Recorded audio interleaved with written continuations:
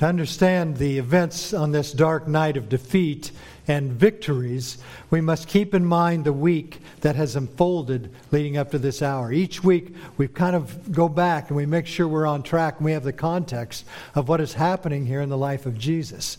As we go through the Gospels, it really kind of squeezes together. We go through the first several months, maybe the first year, then a few weeks at a time, and now in this last portion, we're spending several weeks on just a 24-hour period of Jesus' life, the last hours of his life. And in fact, the last few hours get a lot of ink in Mark's gospel because of the intensity and what has taken place there.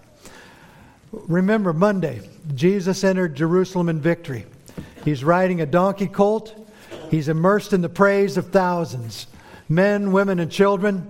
They line the streets, spreading out their robes, their jackets, their shawls in the midst of the roadway, and they're waving palm branches in exultation and praise. At the end of that day, Jesus makes a brief stop at the temple on the way out of town for a night's stay in nearby Bethany. Tuesday, he returns to the temple.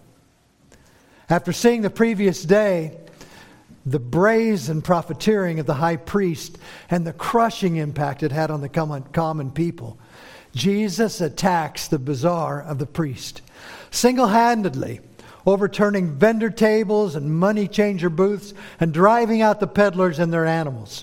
Briefly, for a short period of time, the temple becomes the house of prayer instead of the den of thieves. Wednesday, he is back at the temple, and he is preaching and teaching, and he's confronting the hypocrisy of the Sadducees and the Pharisees. Thursday evening, Jesus and his disciples gather to celebrate the annual Passover. And that same evening is the night that Jesus presents the first Lord's Supper. And he announces at that time the new covenant of his blood. The joy of the evening ends with Jesus' startling and sober announcement that one of his very own disciples, one of the 12, will himself treacherously betray him into the hands of the Jewish authorities. Later that night, after Passover, Jesus took his men, minus Judas, and walked out of the city, up to the Garden of Gethsemane on the Mount of Olives. And there he immersed himself in intense prayer and communion with his Father.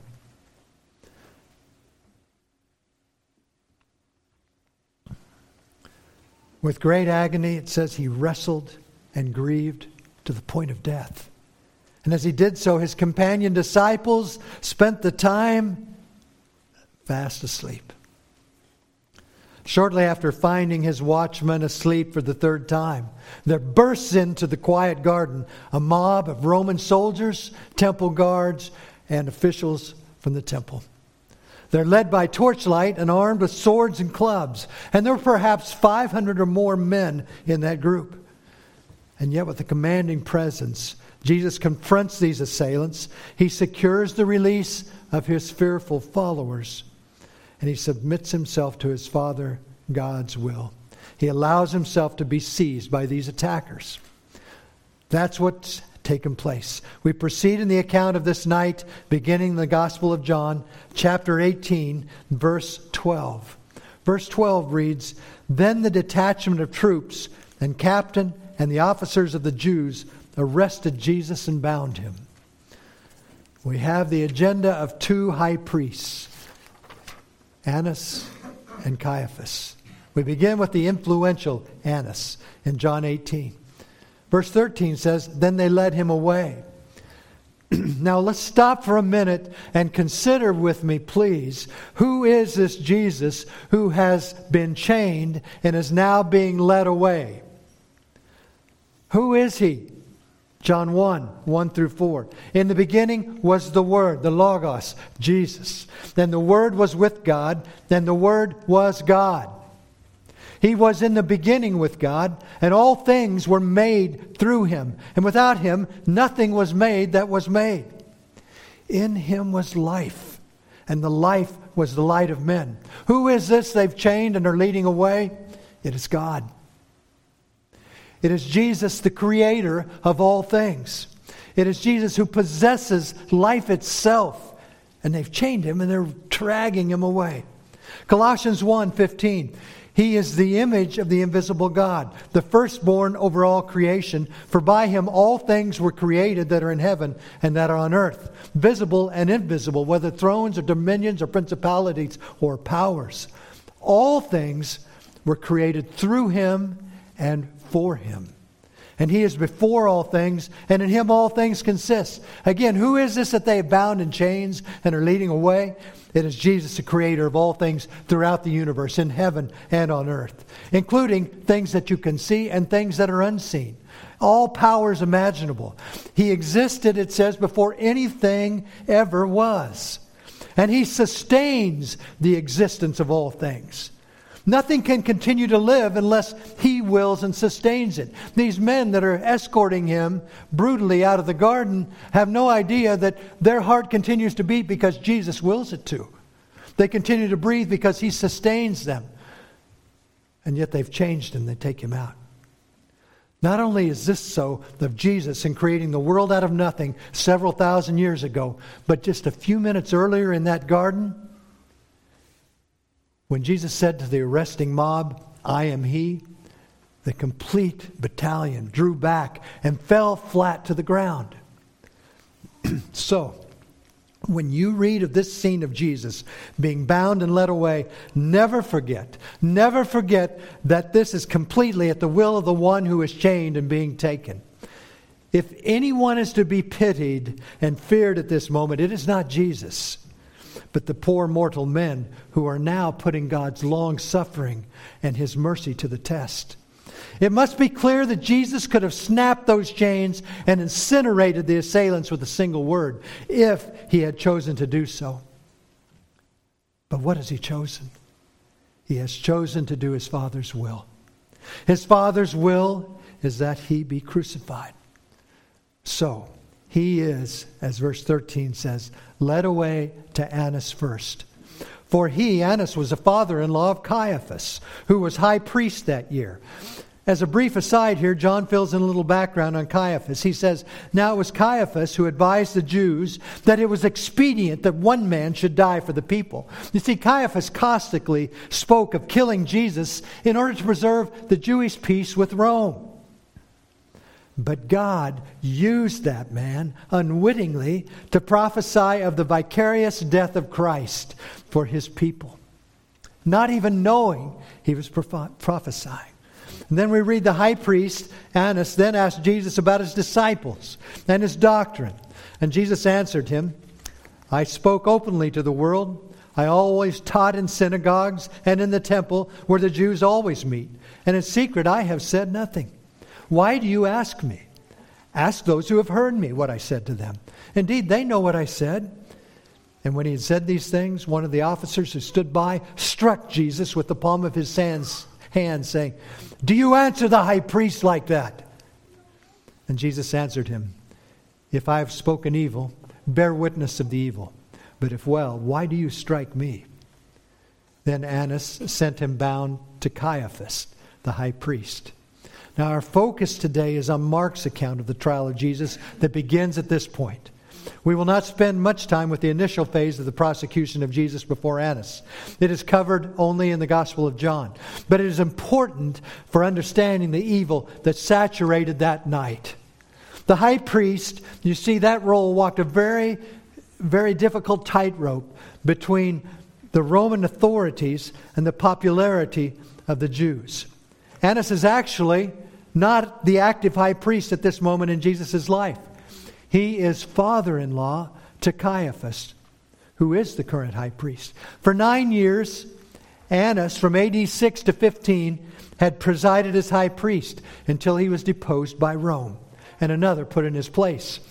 However, this did not remove him from influence, for 5 of his sons eventually became high priests, and now his very own son-in-law is in control. So what takes place at Annas' home is a complete fiasco. Some scholars have called this the arraignment of Christ. I'm not a lawyer. I'm not a judge. We have some here.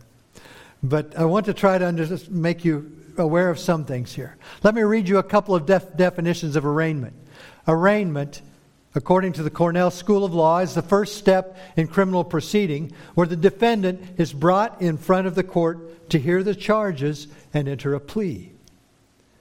The U.S. Department of Justice, offices of the U.S. attorneys, give this definition. Either the same day or the day after a defendant is arrested and charged, they are brought before a magistrate judge for initial hearing on the case. At that time, the defendant learns more about his rights and the charges against him. Arrangements are made for him to have an attorney, and the judge decides that the defendant will be held in prison or released until the trial. That doesn't sound like what we're reading here, does it? Not at all. The main point I want to demonstrate is that corruption was embedded in this so-called religious trial from the very beginning to the end at every stage. And verse 53 from Mark this morning. And then they led Jesus away to the high priest. We begin now with the authoritarian Caiaphas. And the high priest is holding court. As high priest, Caiaphas ruled the temple and the Jewish religious life from AD 18 to 36. It's a very long tenure for him, 18 years. And just as Annas, his father-in-law before him, Caiaphas has reaped great financial benefit from the temple bazaar. And he maintained a network of power with the religious community as well as close ties to the Roman governors. He kind of had his hands in both worlds. Jesus has seriously interrupted Caiaphas' personal income by destroying the temple bazaar on at least 2 occasions. It's happened twice, and Caiaphas does not like this. Jesus also posed a huge threat to the popularity and power of Caiaphas in the eyes of the common people. And we read in verse 53 also that with Caiaphas were assembled all the chief priests, the elders, and the scribes. The preliminary meeting that had been held earlier at Annas' house gave enough time for all the Sanhedrin to assemble in these wee hours of the morning at the home of Caiaphas for the next phase. Therefore, now sit 3 main components of the 71-member Jewish Supreme Court, called the Sanhedrin. As we looked at it last week, there are 3 parts here. We have the chief priests. They are the old ruling class in Jerusalem. They are Sadducees in general, and they still hold the balance of power on the Sanhedrin court. Then we have the scribes. They are mainly lawyers, drawn from the middle class, and they tend to be more Pharisees in their convictions. And then the elders. The elders represented the most influential families in Jerusalem, and they seem to have been primarily wealthy landowners. Now, as mentioned last week, these 3 parties were in constant conflict. But for a short period of time, they have found a tenacious unity in their hatred for one man. They hated each other until they hated Jesus. And now they hate him in unity. David prophesied hundreds of years earlier of this mutinous occasion in Psalm chapter 2. When he said, the kings of the earth take their stand, then the rulers take counsel together against the Lord and against his anointed. In contrast to the brash Caiaphas, there is, hiding among the people by the fire, the hiding Peter, mingling nearby. Verse 54 says, but Peter followed him at a distance, right into the courtyard of the high priest. And he sat with the servants and warmed himself at the fire. And Matthew says he warmed himself at the fire to see the end. Following a distance. Why is he following at all? Was he curious? Does he have a sense of guilt with him? Are the echoes of Jesus' warning about his 3 denials relentless in his brain? Surely he still had an affinity for Jesus after such close relationship for 3 years. But now he is cut and run at the moment of the greatest testing. And why is he at a distance? Does he not want to be identified with Jesus? Not interested in dying with Jesus? Doesn't want to get the wrong reputation like Jesus is now being accused of? Edwards described it well. He said, Peter has forsaken a discipleship of costly following for one of safe observation. Let me read that again. Peter has forsaken a discipleship of costly following for one of safe observation. You realize Jesus was not arrested because everyone thought he was the faithful Son of God. He was, and he is. But to the public and the religious and the political, his status has drastically plummeted. He makes such outlandish claims, they say. And look at him now. He's dirty. He's chained.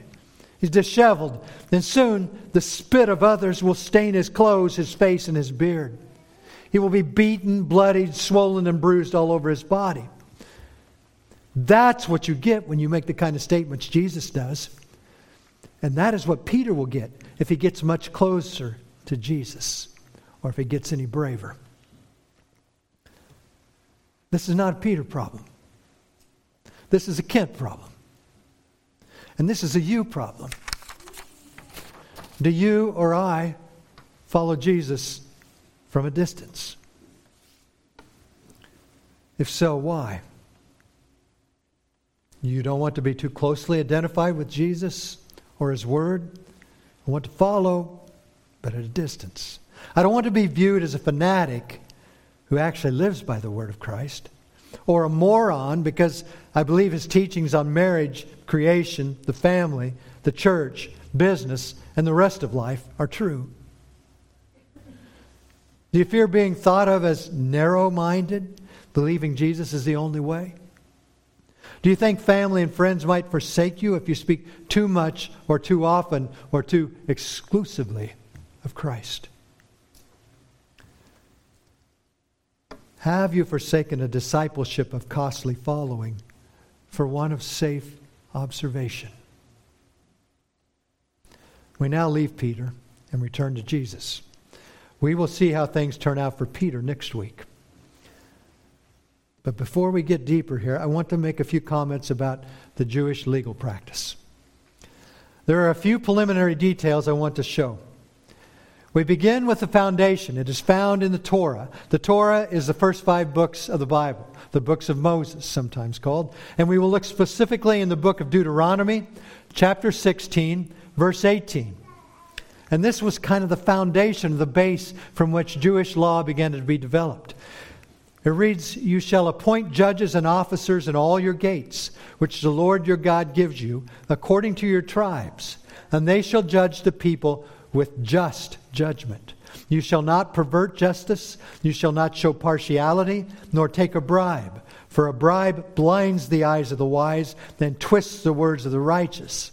You shall follow what is altogether just, that you may live and inherit the land which the Lord your God is giving you." One commentator wrote, "Throughout Israel's history, a concerted effort was made to uphold that divine imperative. By the time of Jesus' ministry in the first century, the Jewish people have developed a sophisticated system of jurisprudence based on the principles outlined in the Mosaic Law." And here are a few features of the justice system. First of all, the Great Sanhedrin. It's located in Jerusalem. It meets daily in the temple, specifically in Jerusalem only, meets daily and in the temple. There are Sanhedrins on a lesser level that are dispersed throughout the area of Judah, but the Great Sanhedrin is only in Jerusalem. And they meet daily except for Sabbaths and other religious celebrations. 71 members, including the high priest who leads the proceedings. The Sanhedrin is both legislative in that it creates law, and it is judicial in interpreting and applying the law. Another historian wrote, "It has apparently become significantly corrupted, both religiously and politically, by the time of Christ." And there were some very significant safeguards for maintaining justice and mercy in this system. And these are very interesting. Public trial was to be held during the light of day, never at night. Secondly, the Sanhedrin was to only investigate and adjudicate cases brought to them, but never to bring charges. Sufficient opportunity for self-defense was to be given. At least 2 witnesses were required for any charge to even be heard. And this one is very significant. Bearing false witness, perjury. Perjury resulted in the liar receiving the penalty charged to the person he lied about. Deuteronomy 19 reads, "And the judges shall make careful inquiry. And indeed, if the witness is a false witness who has testified falsely against his brother, then you shall do to him as he thought to have done to his brother. So you shall put away the evil from among you." That would cut down on some of the perjury, the lies. So you see a court cases and the things going on now. It's prolific. And there's no penalty, essentially. Capital cases. Those that carried the death penalty. They held additional requirements even than what we've read so far. A full day of waiting and fasting was to be held between the verdict of guilty and the actual stoning. A full day. During that day, the Sanhedrin members were to fast and consider the weight of their decision. Thirdly, this waiting period also allowed for additional testimony to arise that might change the verdict. And fourthly, because of the fasting and waiting requirements, capital offenses were not to be tried before a feast day when fasting was not allowed. And finally, the witness in a capital case was to cast the first stone in the execution of stoning. Very heavy things here. But as we look at the record God provides in the Gospel of Mark, evaluate whether any of these safeguards were violated in this trial of Jesus. Think these things through. Verse 55. Now the chief priests and all the council sought testimony against Jesus to put him to death, but they found none. There is the search for a charge. Was Jesus a temple terrorist? They are looking for a testimony. Now, from what we've read, what is the one thing, the first thing that we see that has already taken place in this dubious trial? What is one thing that's already absolutely clear? The sentence. The sentence has been given. And what is that sentence? Death. Death is the sentence and has already been declared. Does that seem odd? There has been no declared verdict of guilty because there has yet to be any charge of wrongdoing to be guilty of. And that is because there is no testimony of any wrongdoing. It is hard to be declared guilty when no charge has been made because there is no evidence of any wrongdoing even having taken place. Yet without a verdict, without a charge, or a witness or testimony, the sentence of death has been determined long before even the arrest took place. They were after the life of Jesus. This is a sham. Sound confusing? It is. The chief priests and all the council, perhaps realizing this, began to seek testimony. Now the word testimony is the word martyria. And it means legitimate evidence, a record, a report, a witness. Its root word is martus, which is where we get the English word martyr, which means a witness. So although the high priest and the Sanhedrin have already determined that they are going to kill Jesus as a penalty, they now still try to find valid testimony they can use as a reason to do so. But since there was no wrongdoing, no actual evidence exists. So they find no such evidence as we read here. However, with a ruling authority like this one, there are always other options to honest testimony. Verse 56 says, "For many bore false witness against him, but their testimonies did not agree. Then some rose up and bore false witness against him. Having found no testimony, they tried creating testimony. false witness. It's the word pseudo martyria, which is a false or a pseudo martyria or witness. While there was no true witness found, it says they found many false witnesses. But the false witnesses' statements did not agree. They were inconsistent with one another. And you know where it says some rose up? That some who rose up turns out to be the huge, massive number of 2, according to Matthew. And they said, we heard him say, I will destroy this temple made with hands, and within 3 days I will build another made without hands. This is a very poorly recalled and mangled quote that likely came from the time early in his ministry when Jesus first drove the money changers and animal dealers out of the temple. Back in John chapter 2. Please turn with me to John chapter 2.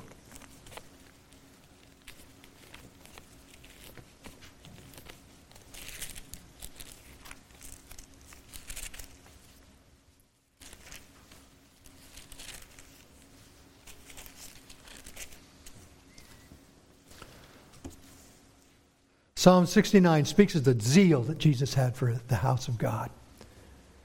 And he was so zealous that at the beginning of his ministry, he does this cleansing of the temple, which he also performs the very last week of his ministry. John chapter 2,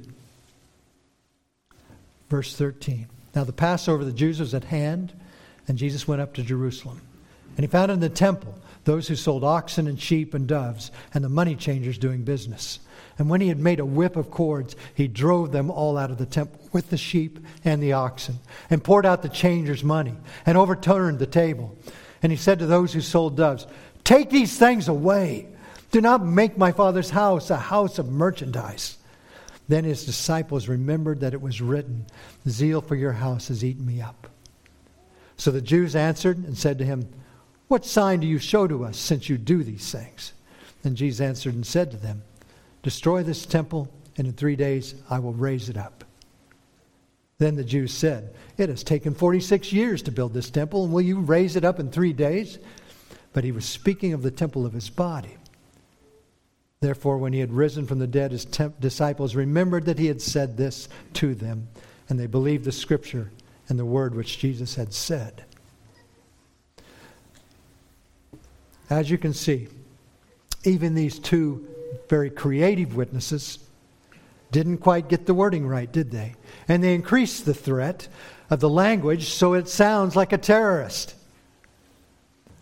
But 59 says, but not even then did their testimony agree. God would not allow this thing to come, no matter how carefully planned and put together and who all was in it. God would not let it succeed.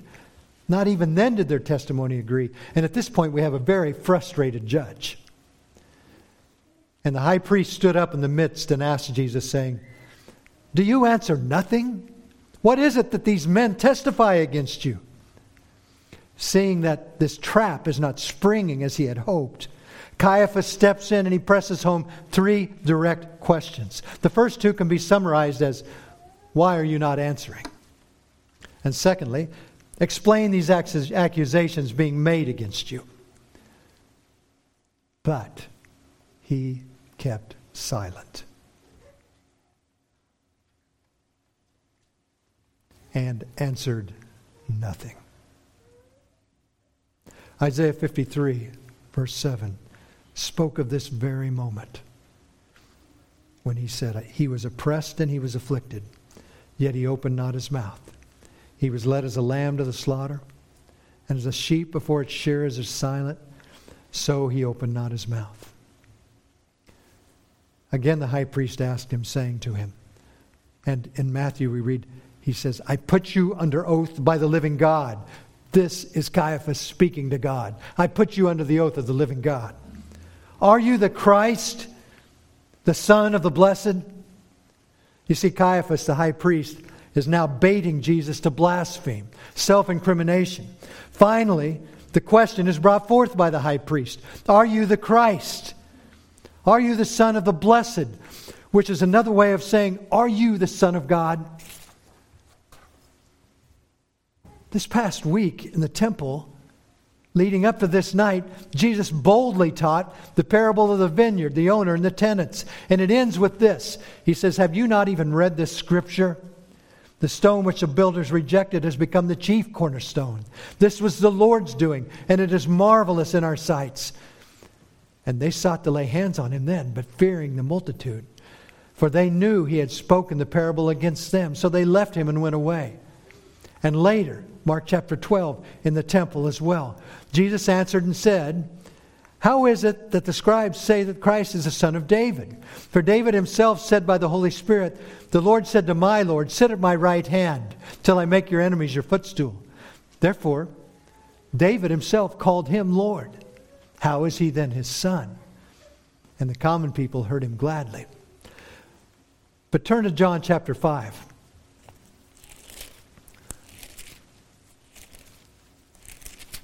This, I think, as much as any, and there's a couple of more episodes in the New Testament where Jesus is so bold and so clear about who he is. But John chapter 5, that's such a beautiful story.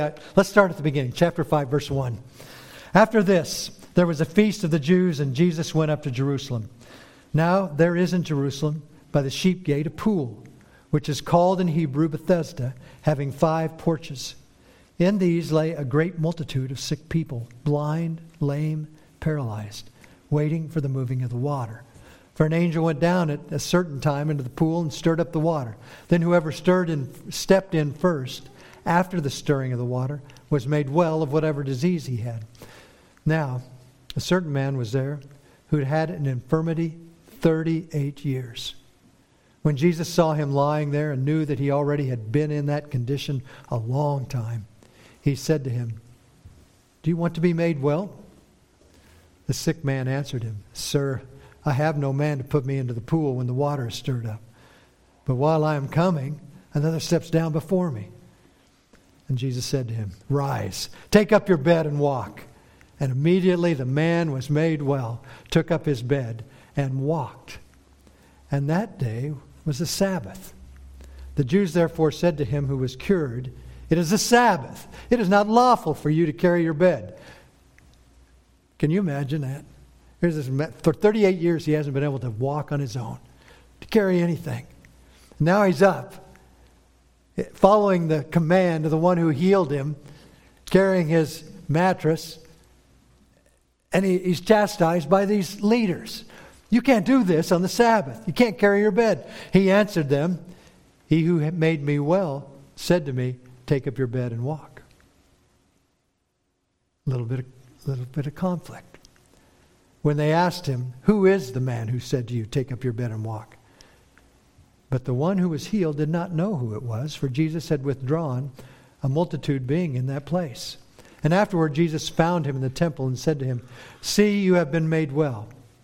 Sin no more, lest a worse thing upon you. The man departed and told the Jews that it was Jesus who had made him well. For this reason the Jews persecuted him and sought to kill him, because he had done these things on the Sabbath. Now, here's the meat. Verse 17, But Jesus answered them, My Father has been working until now. My Father has been working until now, and I have been working.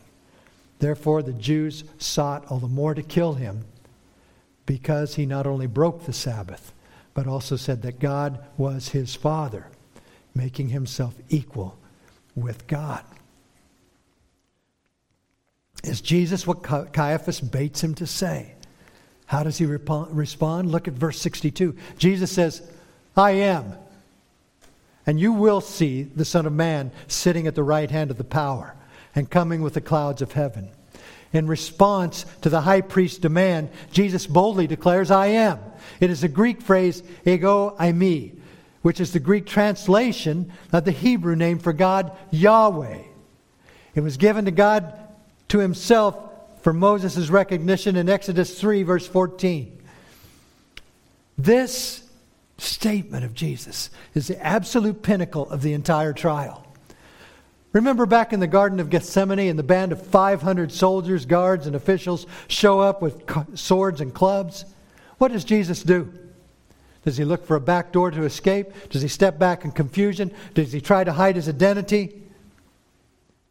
John 18:4 says, He came forward right to them. There was no step backward. There was no fear or confusion. That was a crucial moment of contest, and Jesus fearlessly stepped right into the mouth of the lion. Here, at this moment, is an even greater moment of confidence and intention. It is really as if Jesus has been silently waiting for the last few hours through the trial with Annas and now with Caiaphas, silently waiting to finally get to the point and ask, "Are you the Messiah, the Son of God?" "I am," says Jesus. And not only am I the Messiah, his response goes further, "And you will see the Son of Man sitting at the right hand of the power and coming with the clouds of heaven." You see, Jesus in this statement unleashes a torrent of truth, far more unsettling than the high priest ever imagined. Jesus' confession to the high priest gloriously declares the prophecy of David in Psalm 119. "The Lord said to my Lord, sit at my right hand, till I make your enemies your footstool." And of Daniel in Daniel 7:13, "I was watching in the night vision, and behold, one like the Son of Man coming with the clouds of heaven. He came to the Ancient Days, and they brought him near before him." That is who Jesus is claiming to be to this Caiaphas, this sham of a high priest. All this to say, as one man points out, he was letting them know this would not be the last time they would meet in the context of a trial. He would be back with all of the authority of heaven, and he would judge them. Did the high priest get that message? Verse 63 says, "Then the high priest tore his clothes and said, 'What further need do we have of witnesses?'" There's a total collapse at this point. We have merely here a show and shambles. One could say that Caiaphas honestly was suddenly overcome with abhorrence when he realized Jesus was blaspheming. However, the scriptures show otherwise. We have already established that Caiaphas knew Jesus had often claimed to be the Son of God as well as the Messiah. And they have planned and calculated his death for a couple of years now. This is no overwhelming surprise. It is a hypocritical show of disdain toward Jesus. And look what he says. "What need have we of further witnesses?" So far in reading, how many legitimate witnesses have they gathered? 0. They have none. Either Caiaphas is saying Jesus' self-incrimination eliminated any need for even one witness, let alone the mandatory 2, or he has already forgotten what a shambles this proceeding has turned into. The verdict is given. Listen carefully. In a typical Sanhedrin court case, each member cast his vote one at a time, beginning with the youngest man of the council to the oldest. This was for the purpose that the youngest would not be influenced by the more experienced and influential leaders of the Sanhedrin. One at a time, youngest to the oldest. And as that happened, the scribe would carefully record each vote. How does this compare with what we see? What happens next? Caiaphas steps up. "You have heard the blasphemy. What do you think?" The high priest gives the verdict, and then high pressures his lesser court colleagues to follow suit unanimously. And they all condemned him to be deserving of death. Then some began to spit on him and to blindfold him and to beat him with their fists and to say to him, "Prophesy, who is the one who struck you?" And the officers struck him with the palms of their hands. Now this could strike us as a sudden collapse of justice and an ensuing flood of chaos. But the fact is that Jesus had told his men just a few weeks earlier, "Behold, we are going up to Jerusalem, and the Son of Man will be betrayed to the chief priests and to the scribes, and they will condemn him to death and deliver him to the Gentiles, and they will mock him and scourge him and spit on him and kill him. And the third day he will rise again." The prophet Isaiah also prophesied this moment several centuries before. He wrote, "The Lord God has opened my ear, and I was not rebellious, nor did I turn away. I gave my back to those who struck me, and my cheeks to those who plucked out the beard. And I did not hide my face from shame and spitting. See this man? There's never been a hero like him. He is the supreme Savior. He possesses absolute sovereign control of every element of what is taking place, and yet displays the lowliest of humble submission to his Father. He confronts and lays the arresting mob flat on their backs, and then he allows them to seize him, bind him, and arrest him. He remains silent throughout the interrogation of Annas, and then with Caiaphas as well, until that precise moment. And it drives Caiaphas to finally ask Jesus if he is the Son of God. And Jesus then boldly declares, I am. And I am also the Son of Man, who will return in judgment on the clouds of heaven. At every turn in his final hours of life, leading up to the cross, Jesus displays his sovereign control over all, and then submits himself to the suffering and humiliation that will give life to all who follow him.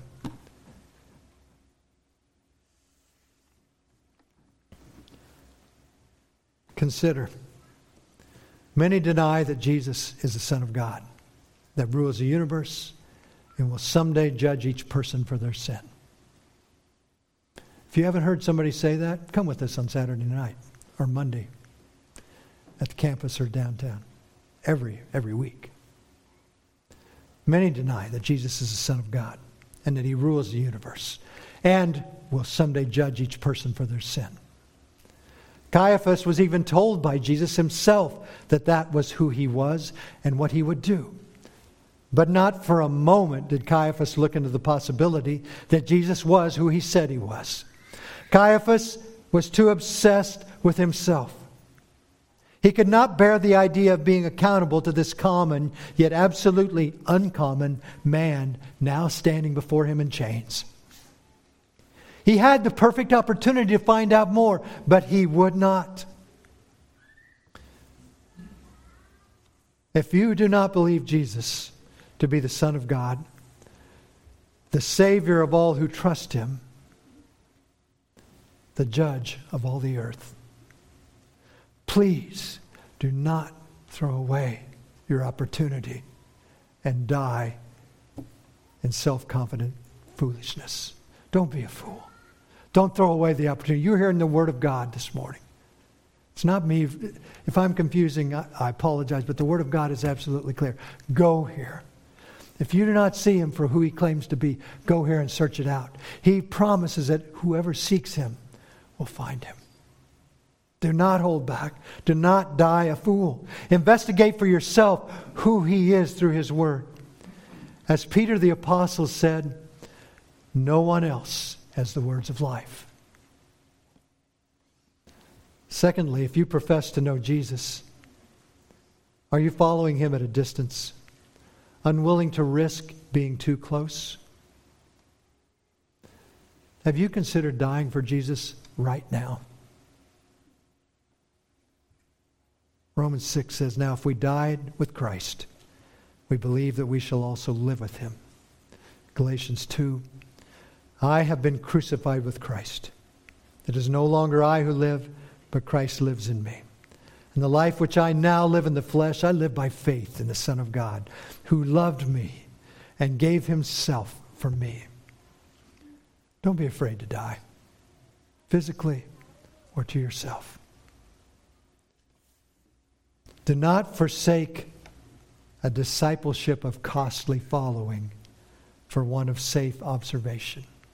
If there was ever a culture of safe observers in the Christian church, it is now. We've got to come out of that. We've got to be willing to experience costly discipleship. Costly discipleship has immense reward. But safe observation leaves you stale.